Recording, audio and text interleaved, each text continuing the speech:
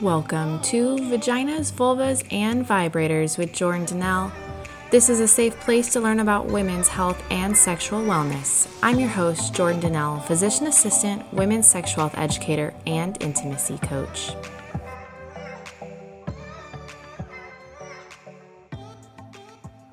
On today's episode, we are talking about female ejaculation, one of my favorite topics.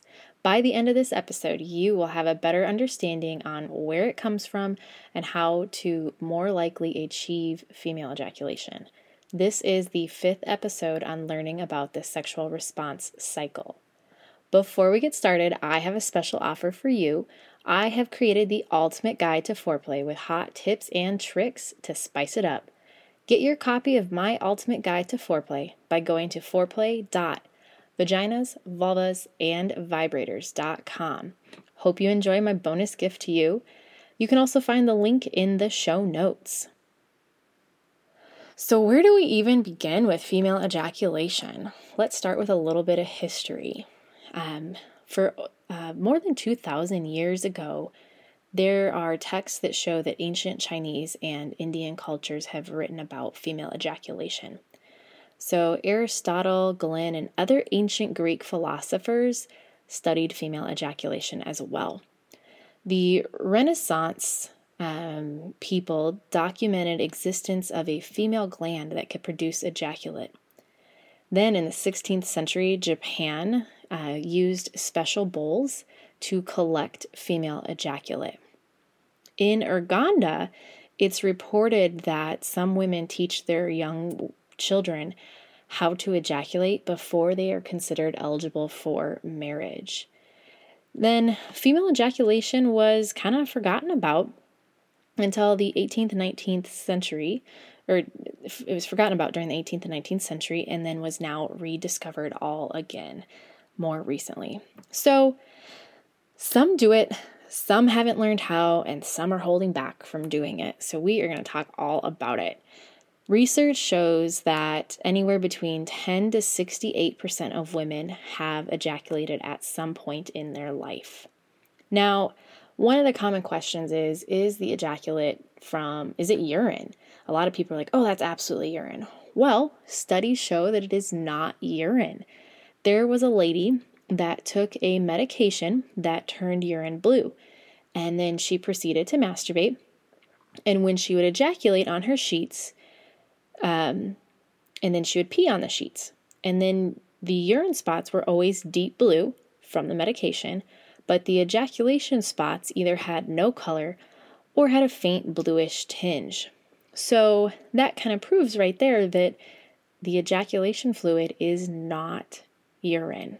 Okay. So what exactly is it? It's an alkaline fluid that contains prostatic acid phosphate, which is a prostate-specific antigen, which when we talked about our anatomy, that G-spot has prostate-like properties, and it also contains more glucose than urine. Female ejaculate doesn't smell like urine. It is clear to somewhat milky substance, which again, different from urine, but it can contain a trace amount of urine because it shares that same pathway. It's kind of think about like when a male ejaculates. Sometimes you can see a little bit of urine in that fluid as well, but that's not what it is predominantly made out of. So female ejaculation starts with G-spot stimulation, which is kind of stimulating that internal part of the clitoris. The tissue that is wrapped around the urethra is called the urethral sponge. Now, if you remember back to our very first episode, or our first series, we talked about anatomy, and we talk all about the G-spot, where to find it, and all about the clitoris there. So, as arousal builds, the spongy tissue becomes engorged with blood. And within that urethral sponge, that spongy tissue, there are 30 to 40 tiny paraurethral glands. And those glands are known as our female prostate. And that's where the fluid is produced for female ejaculation. So during ejaculation, the fluid flows from the glands through the ducts into the urethra and then out of the body. For some women, not all of the fluid will come out and it will kind of go up into the bladder until you urinate.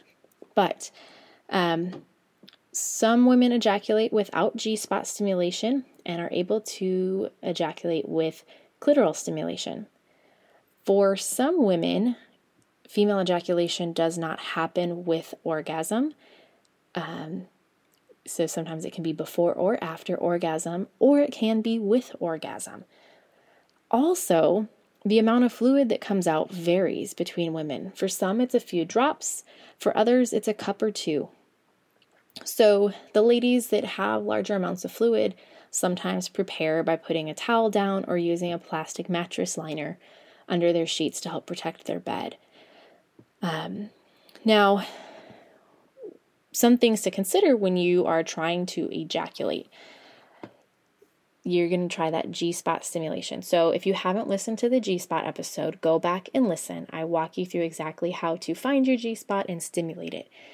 The stimulation of the G-spot is most likely to result in female ejaculation. But like I said, it can be clitoral. It can be from other forms of stimulation as well.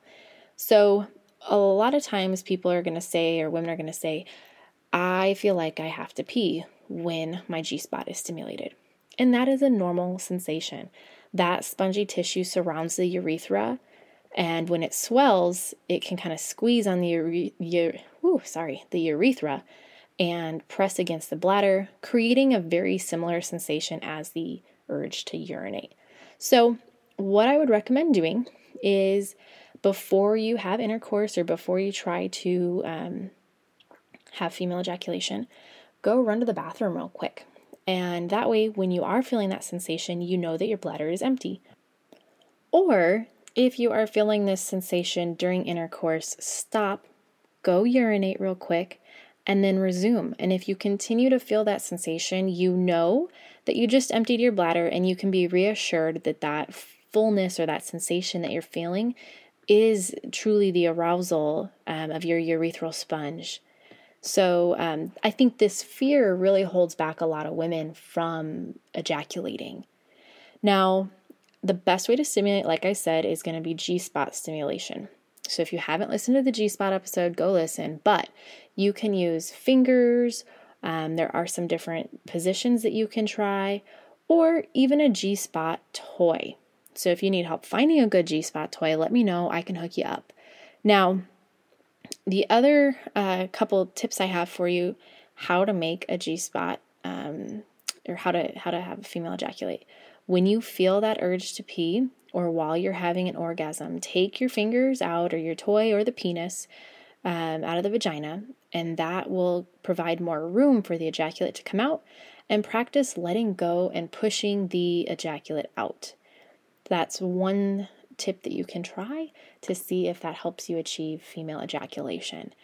Something else that I would encourage is doing lots of Kegel exercises and making sure you have a strong pelvic floor, because that can also increase your chances of having female ejaculation.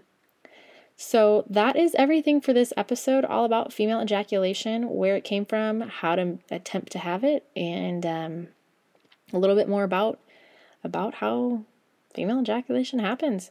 I think it's a conversation that very few people are having, and I am fortunate enough to have so many people around me that share their experiences that help me learn more about how other women respond sexually, whether it's at work or through my friends or through my Pure Romance business. But hopefully you guys learned something new here, and this podcast is sponsored by Pure Romance by Jordan Jones, offering top bath and beauty products and relationship enhancement items. Check out the link in the bio to shop with her. The next episode is all about foreplay and how to get more of it. Be sure to tune in so that you can get some hot tips. Thank you for joining today and continuing to bring awareness to women's health. If you love the show, please subscribe so you never miss another episode, and leave a review for others to see. If you want to see me on the daily, you can check out my bio for links to all my pages. Be sure to share this episode with your girlfriends. Thanks again, and see you next episode.